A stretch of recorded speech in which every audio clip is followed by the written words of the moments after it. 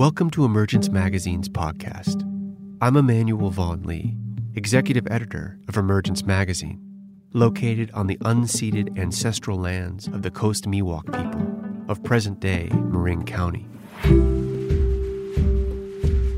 Each week, we feature a new interview, narrated essay, or story exploring the threads connecting ecology, culture, and spirituality. Halya Alyan is a clinical psychologist, poet, and the author of the novels The Arsonist's City and Salt Houses.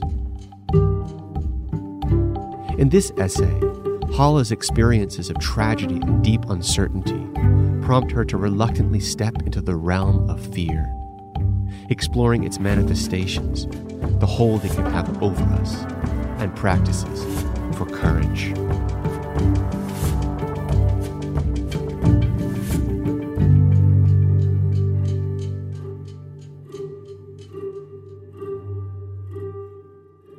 If you slip or have a minor spill, take note of the circumstances of your fall, but don't allow your body to brood on the memory. René Daumal, Mount Analog.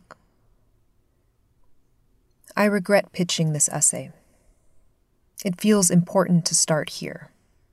I don't want to write about fear. When I first came up with this topic, it felt important and appealing, something that might be edifying in the process of writing it. But then something odd happened. I started to procrastinate. Yes, that's part of the writing process, but this was different. The summer came and peaked without me writing a single word. Every time I sat down to work, I'd get a headache or remember a household task. The year had taken a lot out of me, most of us, and it was nowhere near over. I was exhausted from fretting. I was bored with talking about fear. I didn't want to think about it anymore. By August, with the deadline rapidly approaching, I had started organizing my notes. Then the month collapsed on itself.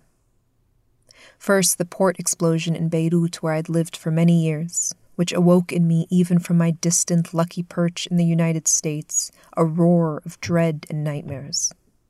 3 weeks later, I got a positive pregnancy test, promptly followed by concerning blood work, which left me scared, 8 hours away from home on a secluded island in Maine, and unsure whether I was miscarrying or having another ectopic. It was mercifully the former. By the time I got home to Brooklyn, I was certain that my nervous system was wrecked from all the fear. A week later, the strain on my marriage nearly ended it. This trifecta bought me an extension on the deadline. The fear of violence, fear of illness, fear of abandonment brought me eye to eye with the subject of this essay. The earlier procrastination suddenly seemed clear as day. I wasn't bored with the subject matter. I was afraid of it. It was a relief to get the extension. Of course, I couldn't work on this now, I thought. My thinking started to snowball. Why was I even writing this? What made me an authority? Who wants to read an essay about fear written by someone perpetually stalked by it? I fretted to a friend. She hesitated. Doesn't that make you the perfect person for the job? The word exploded like a light bulb. I was waiting for perfection. I was waiting to vanquish the thing before writing about it. I was holding out for the version of me that had conquered fear to sit down and do it. 2 years ago in Paris, I got caught in the heat wave of July. Night after night, I'd sleeplessly roll around the sweaty sheets on the bed of my sublet, drifting in and out of unpleasant dreams about thunderstorms and feral cats. I got so sick with food poisoning I could barely lift my head. My mother likes to tell the story of me as a toddler, how I ate cat shit in our backyard in Cyprus and got so ill that I needed to be hospitalized. I've had a weak stomach and paranoia about dehydration ever since.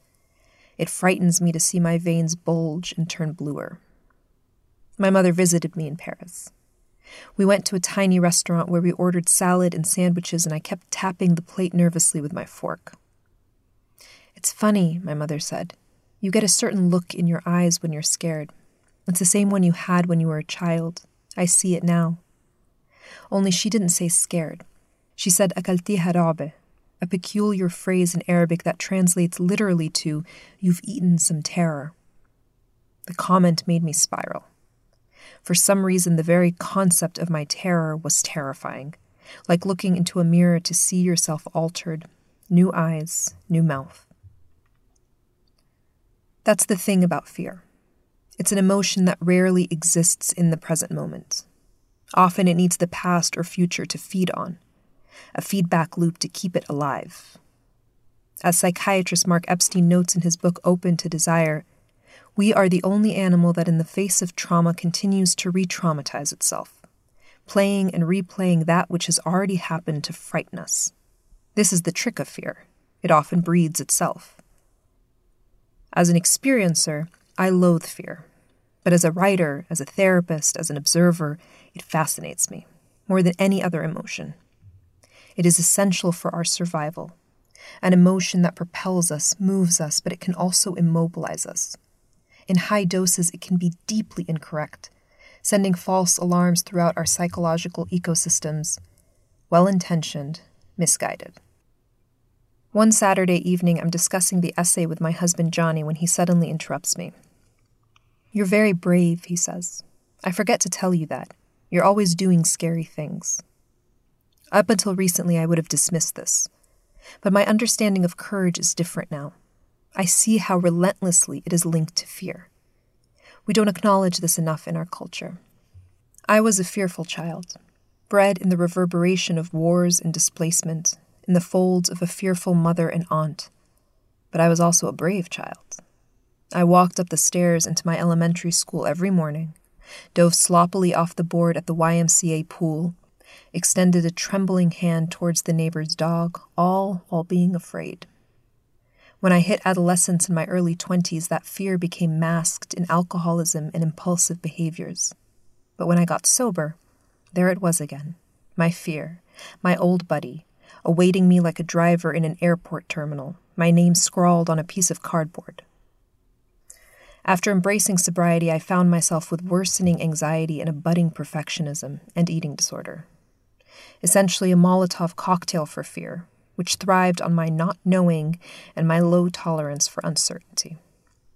Over the years, I've had periods of unexplained panic, often lasting for a couple of months, accompanied by obsessiveness and dread. The fear in those times was less concrete and more whispery, existential. Fear of nostalgia, fear of certain times of day, fear of remembering dreams. I've been lucky in many ways. I've always remained functional. I've had enough language to explain it, but the legacy of those experiences is unmistakable. I'm afraid of fear. Its very whiff. Fear plays a particular role in suffering. As a therapist, I often see fear as a discrete phenomena or sensation, one that's attached to an object, the scary thing, a clown perhaps, or a tornado. Like most human emotions, it has a function. As a phenomena, it heightens our perception and alertness, shepherding our fight or flight responses, which can be crucial in keeping us alive. It's the jolt that makes you leap back at the sound of a car honk.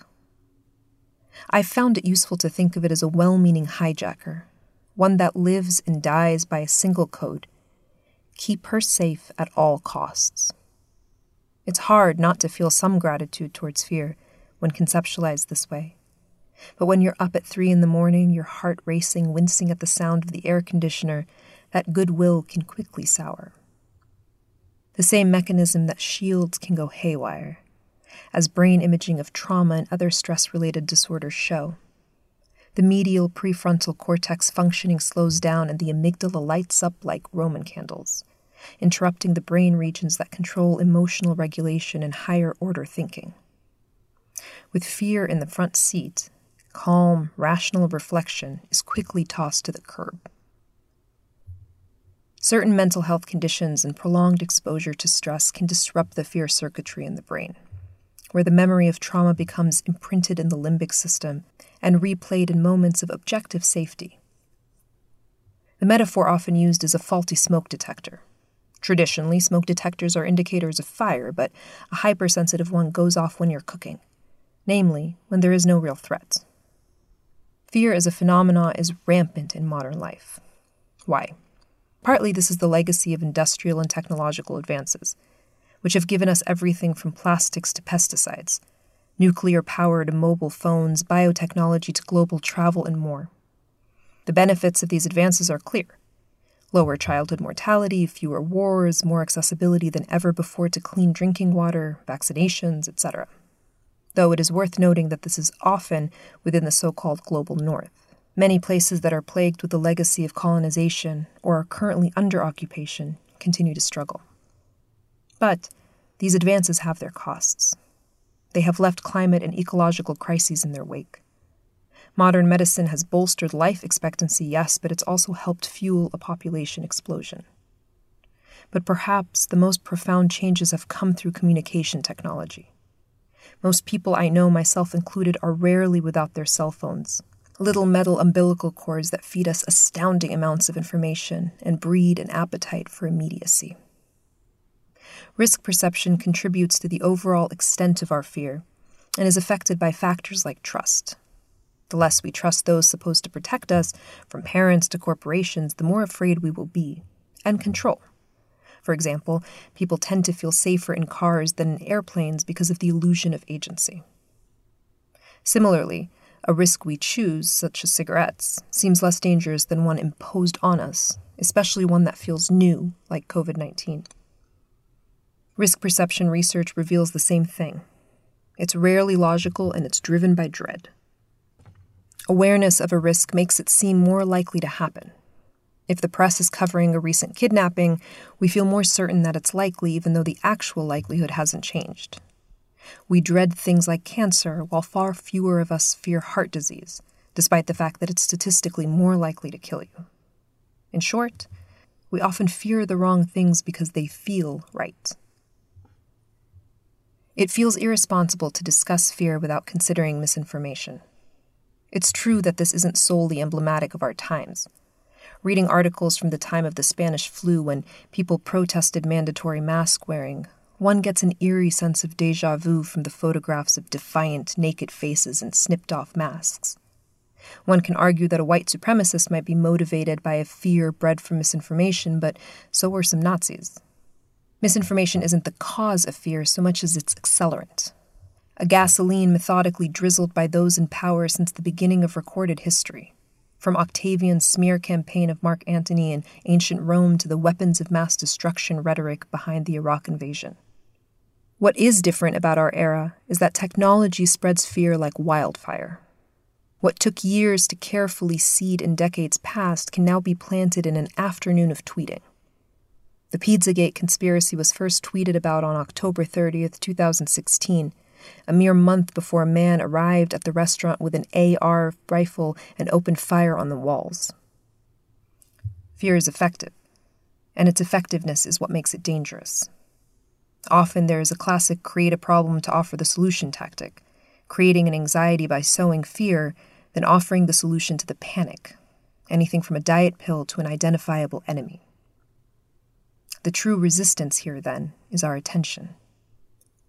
As technology ethicist James Williams writes and philosophers take on the world, in the short term, distractions can keep us from doing the things we want to do. In the longer term, however, they can accumulate and keep us from living the lives we want to live, or even worse, undermine our capacities for reflection and self-regulation. The research is clear. We are unreliable narrators of our lives, and fear is an unreliable narrator of risk. Something that seems scary is likely to scare us. I always think about my years in Lebanon. I lived in the country for nearly a decade, including my undergraduate years, which included the assassination of the Prime Minister, countless upheavals and protests in the 2006 war. The amount of risk-taking behaviors that my friends and I participated in during those years is now astounding to me, from mouthing off to soldiers to sneaking into Hezbollah tents. And yet, there is one very prominent memory that stands out. During the war, my mother and aunt wanted to evacuate. The airport was bombed. One of the remaining routes was by sea. I dreamt that the ship exploded and we all died. Faced with an uncertain future if we stayed in the country mid-war, I was more afraid of the ship exploding because it felt true. Fear, like obsession, never apologizes. When the ship docked safely in Cyprus, the worry was promptly tossed out of my mind without a second thought. If I tried to interrogate its faultiness, it airily flapped its hand and countered, well, this time it didn't come true, but who knows about next time? Such logic is impossible to argue with. Fear can be a particularly challenging emotion because it is so deeply felt in the body. We crowd in when we're afraid, instinctively protecting our organs. Our throats dry, our hands tremble. Perhaps because of the brain-gut connection, that intimate link between the brain and the gastrointestinal system, wherein signals travel a two-way street. More recently, research has shown that the reason deep breathing helps ease fear is that it activates the vagus nerve, a key part of the parasympathetic nervous system, which is responsible for reducing stress responses, heart rate, and blood pressure. In certain Hindu and Buddhist traditions, fear is said to be a symptom of a blocked third chakra, the solar plexus chakra. Although the systemic changes of fear ultimately protect us in the short term, the longer stress responses last, the worse the effect. Stress and ongoing fear responses are associated with a weakened immune system, increased cardiovascular damage, gastrointestinal problems such as worsening ulcers and irritable bowel syndrome, compromised formation of long-term memories, and damage to certain parts of the brain such as the hippocampus. This is known as living under an allostatic load, when our systems start to strain under the unrelenting stream of new triggers, the stream of news and media availability, the strain of urgency, constantly sounding alarms. Many of us aren't just overwhelmed, we're chronically afraid. The hunt for a fear cure can be more damaging than the fear itself. It can create a precedent in the mind that the only safe state is one without fear, and that can become prime territory for conditions like anxiety and obsessive-compulsive disorder, where the hunt for relief becomes problematic and in fact is the primary upholder of that fear. What was once a solution becomes the problem. Different cultures intersect with fear differently. Capitalism feeds and stokes fear in our culture. Values of production and accumulation lend themselves to perfectionism and control, and that trickles down. Our society is bent on erasing anxiety, sanitizing death, feeling good. At their core, these endeavors reflect a desire to establish control, when we would do well to accept that, frankly, we are not in control. And the more afraid we are, the more we rely on security in whatever form we can get it. Higher rates of fear have been shown to correspond with increased conservative voting and also authoritarianism of the mind. We become addicted to control. Uncertainty becomes more and more unacceptable. I grew up in a superstitious household, as many Arabs do. We turn over upside-down shoes. We touch bread to our lips and foreheads before throwing it away. When something good happens to someone, my mother, and yes, now I, will circle the air around that person with pinched fingertips while making kissing sounds. Many people I grew up with believe that dreams foretell your future, that we all possess intuition, some of us are just listening harder. These traditions can feel beautiful to me, a way of being connected to our ancestors, who also read coffee grinds and shared their perplexing dreams. But at times, I've struggled with superstition as a gateway drug to fear. That's why I've always had a love-hate relationship with astrology. I had to delete the app CoStar because I noticed that the prediction of a bad day became a guarantee of one. And yet, I hunger for it as well. I go to tarot readings. My impulse, my knee-jerk first response is to believe. One autumn afternoon a couple of years ago, I went to my friend's Reiki healer. The woman kept guessing things wrong. She'd touch my throat and say I should try storytelling.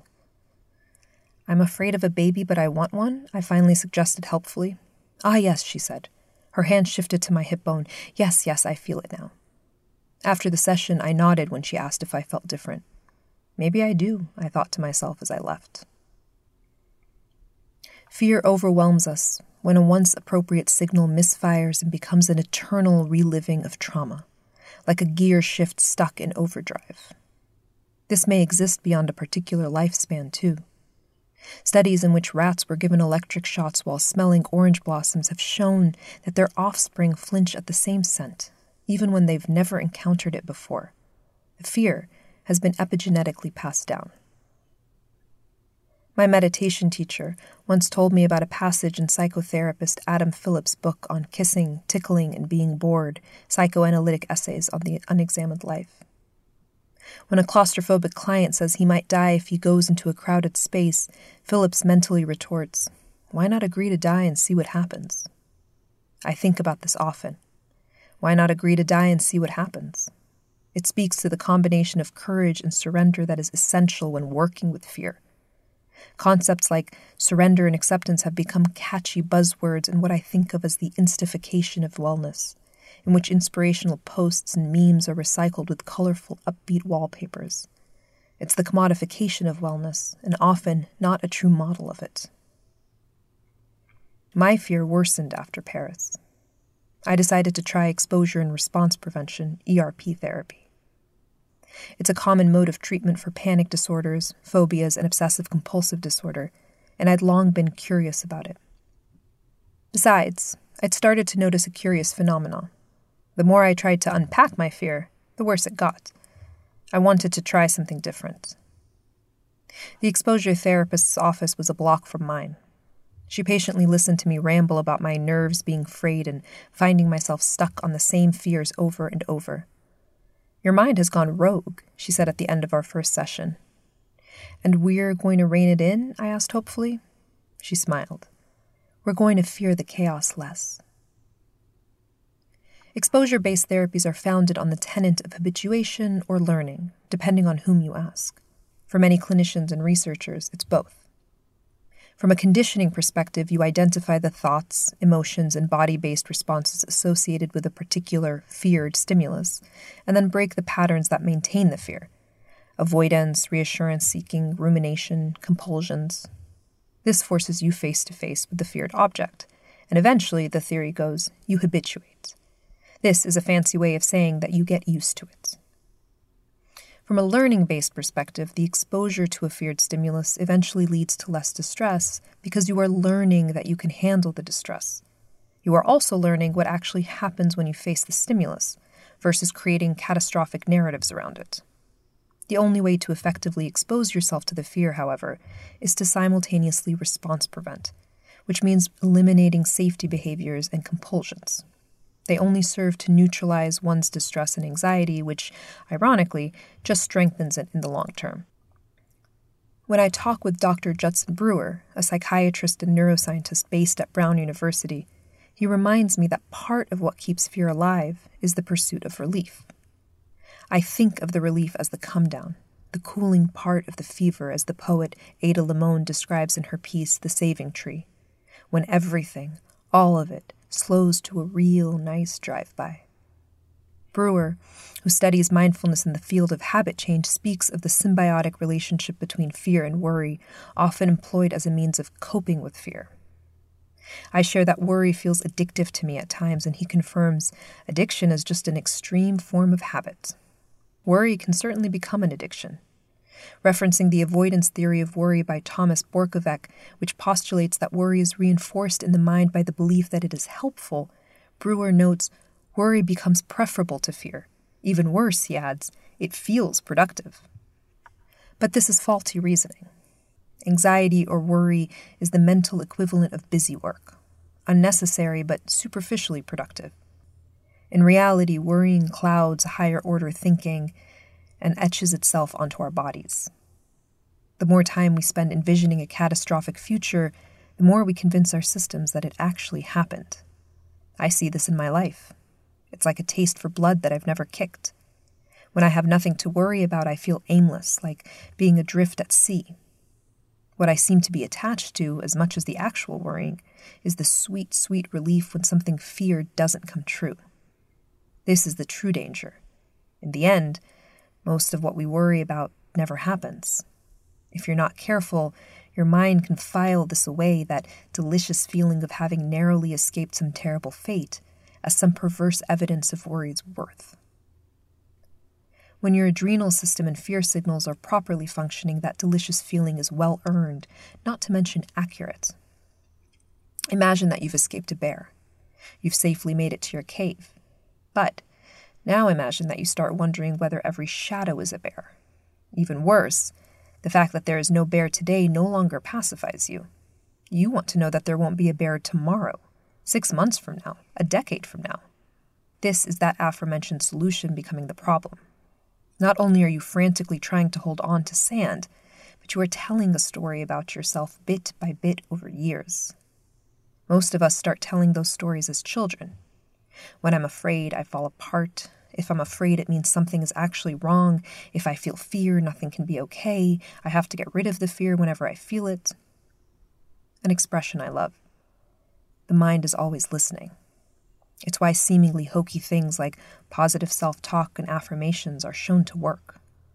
So, if you need complete freedom from fear, present and future, you're ultimately telling your mind that you can't handle fear, that in fact, fear is crushing, that the only recourse is to never experience it. You are, in effect, reinforcing to your mind that something is indeed dangerous. We build our prisons and we build our freedoms. It's as simple and as complicated as that. ERP would add this caveat. The mind is always listening and it knows when you're crossing your fingers. Meaning that the response prevention part of the therapy is even more important than the exposure part. Meaning that when you do an exposure, whether it's in vivo or imagined, there's 1,000 ways to undo that exposure. Quickly salt your sentence with a "God forbid." Ask your partner if you're going to be okay. This is why there's no such thing as a halfway confronted fear. That's just more testing. And the problem with testing is that you're still looking over your shoulder, keeping half an eye on something. It just signals back to your brain that there is, undeniably, a threat. Exposure therapy, based on the principle of extinction learning by Ivan Pavlov, is lauded as the brainchild of Western psychologists. But you can find elements of exposure in preventing responses across cultures throughout the centuries, from the concept of refraining in Buddhism to various traditions of drawing out pain, such as sweat lodges, forest meditations, and spiritual retreats into the self. To heal the pain, one must face it, sit in a room with it, call it by its name. The psychologist Albert Ellis, the founder of rational emotive behavior therapy, based the model on tenets of Stoic wisdom, a tradition lauded by Seneca, who famously said, "There are more things likely to frighten us than there are to crush us. We suffer more often in imagination than in reality." This reminds me of a verse in the Quran where the devil admits, "I had no power over you except that I called you." Indeed, throughout the Quran and other holy texts, there are mentions of whispers, planting bad seeds, intimations.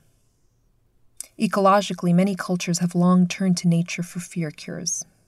In Jerusalem, a Palestinian woman told me to rub sage on my chest and sit in water when I was afraid. It draws the terror out.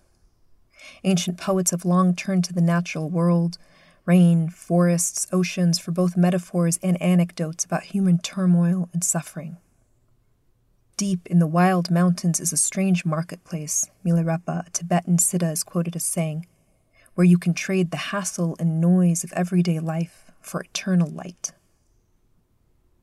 One autumn afternoon, I speak with Four Arrows. He also goes by Don Jacobs, a professor of education and indigenous worldview at Fielding Graduate University and a member of the Oglala Lakota Medicine Horse Tioshpe, and his friend and writing collaborator R. Michael Fisher, an artist and author of several texts on fear from an indigenous perspective. When I share my experience in Jerusalem, Four Arrows says cultures all over the world know that sage draws out negative energy. This is the property of the spirit in it, he says.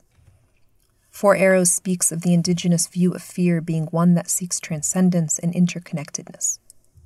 Once an immediate fight, flight, or freeze response is chosen for good or bad, any remaining fear becomes a catalyst for practicing a virtue in the indigenous way. Once action is taken, then one becomes fearless, no matter the possible outcome. He goes on to say that all animals, including humans, learn to manage fear in this way. You are not the only intelligence trying to manage fear, Four Arrows says kindly. Insects, plants, animals all have to learn to manage fear, so that it ultimately turns to fearless courage. He talks of taking our fear bodies into environments that are not fear-based, so that we can learn how to turn fear into courage, patience, and honesty. Instead of thinking of nature as existing in service of the I, which persists in that individualistic notion of the human, really the self, as being central, as that which all else exists to serve, Four Arrows and Fisher speak of an egalitarian relationship between human and nature, in which one turns to the natural world attentively, with an eagerness to learn. The problem with our understanding of fear, Fisher notes of the dominant culture, is that it's fear-based itself. The preoccupation with fear keeps it front and center. By contrast, he and Four Arrows speak of fearlessness as being the heart of the indigenous perspective. Nature, the earth and all its inhabitants, displays this, whether humans take note or not. Take your terror to nature, Fisher says, and find a field of care that is already fearless, not fear-based. This is a radically different approach from those that seem to use nature as a device, a way to regulate your nervous system or calm down. Instead, this is a viewpoint that reminds us that we are already in relationship with nature and allows us to be taught about fear. It reminds me of a quote in Robin Wall Kimmerer's luminous Braiding Sweetgrass. Knowing that you love the earth changes you, activates you to defend and protect and celebrate. But when you feel that the earth loves you in return, that feeling transforms the relationship from a one-way street into a sacred bond. It is love like any other kind, hollow when conceptualized as transactional or one-sided.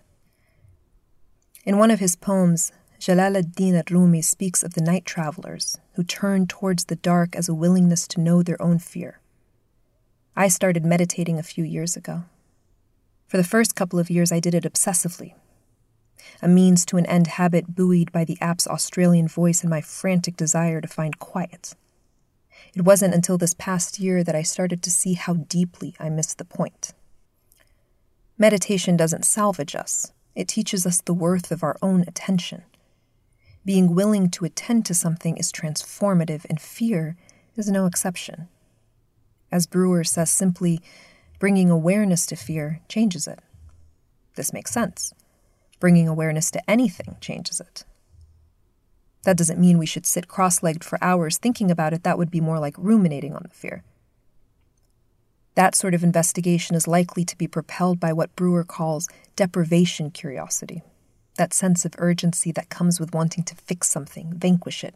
Why am I afraid? How can I stop? This is the opposite of curiosity motivated by interest, by true mindfulness, which is the capacity to nod at something, inspect it, and then set it to the side to attend to the things that truly matter to you in life. There is a verse in the Quran that reads, "We hurl the truth against falsehood and it knocks out its brain." The best part of working with fear is the honesty, meaning it teaches you to be honest.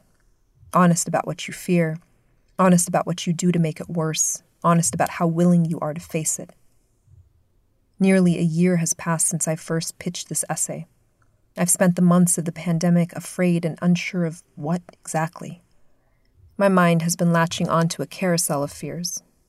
COVID-19, violence, breast cancer, writer's block, infertility, the oncoming years of climate crisis, failure, myself. Even looking at this list makes me uneasy. The world feels precarious sometimes, so easily wrecked, and I don't know how to forget that. Halfway through writing this essay, I realized something. I'd pitched it with the coy, subconscious desire for it to be a fear cure in itself.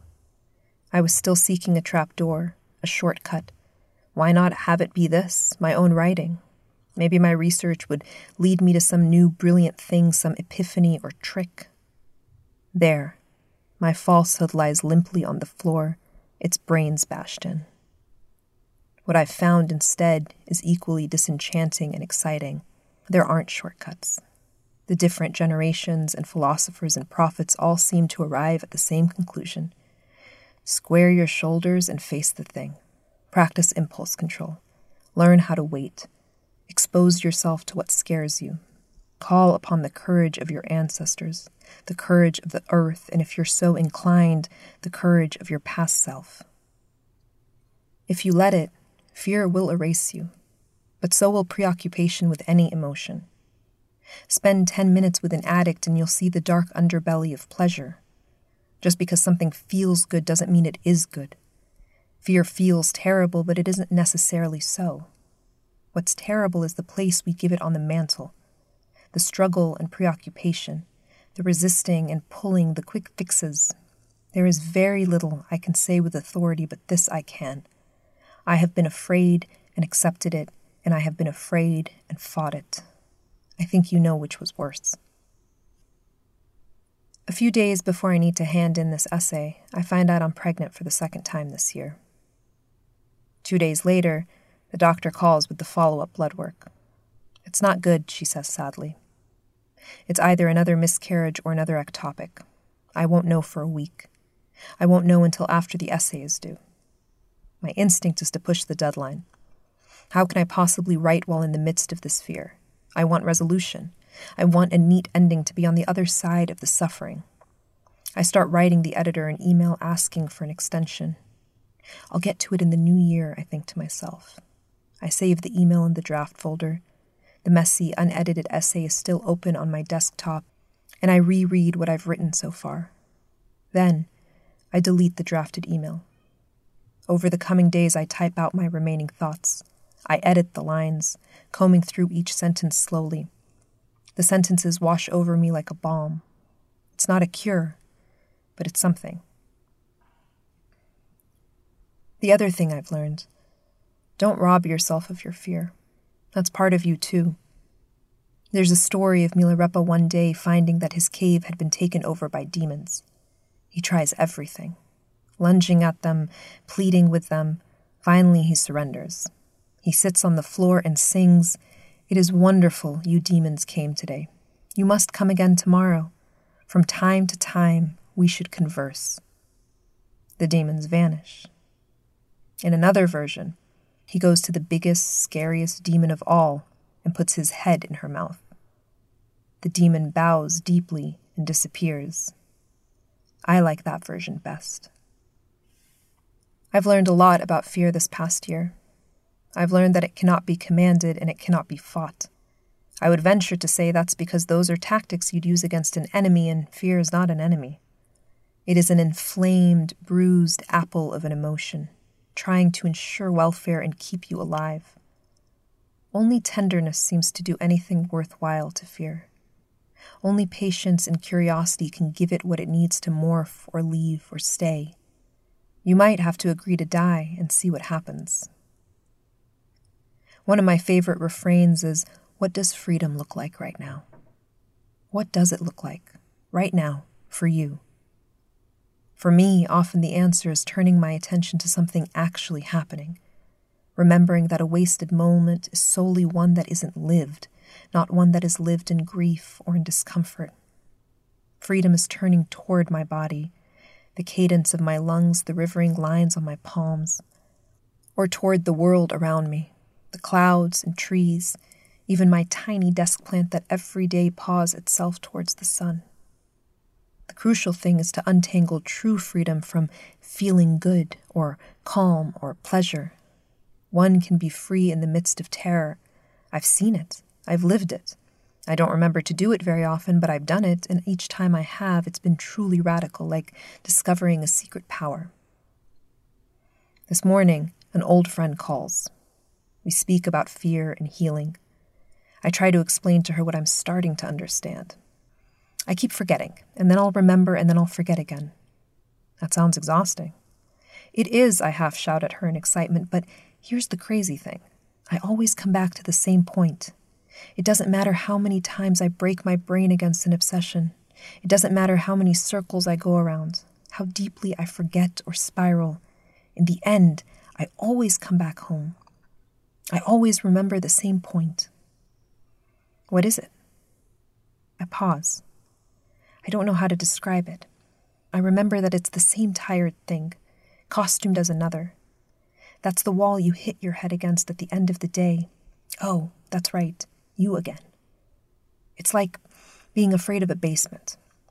It's like avoiding the basement. It's like building another house away from the basement, but eventually you have to wander down there, and when you do, you remember, oh yes, it's just the basement. Another way to explain it. You dream you are dying, or you are plummeting through clouds the exact shade of your mother's favorite lipstick, or you are watching something terrible happen, and then sometimes you remember that you are dreaming. Another way to say it is, you wake up, and when you awaken, you remember what it is to wake up, and you laugh at yourself for always forgetting.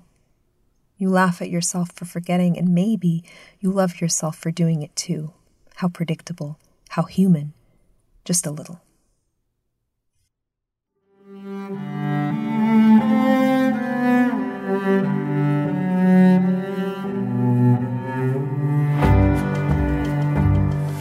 Emergence Magazine is an initiative of Calliopeia Foundation.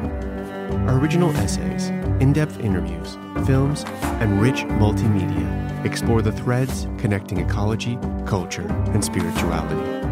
Our theme music is composed by H. Scott Salinas. This podcast is edited by Ben Solitiano.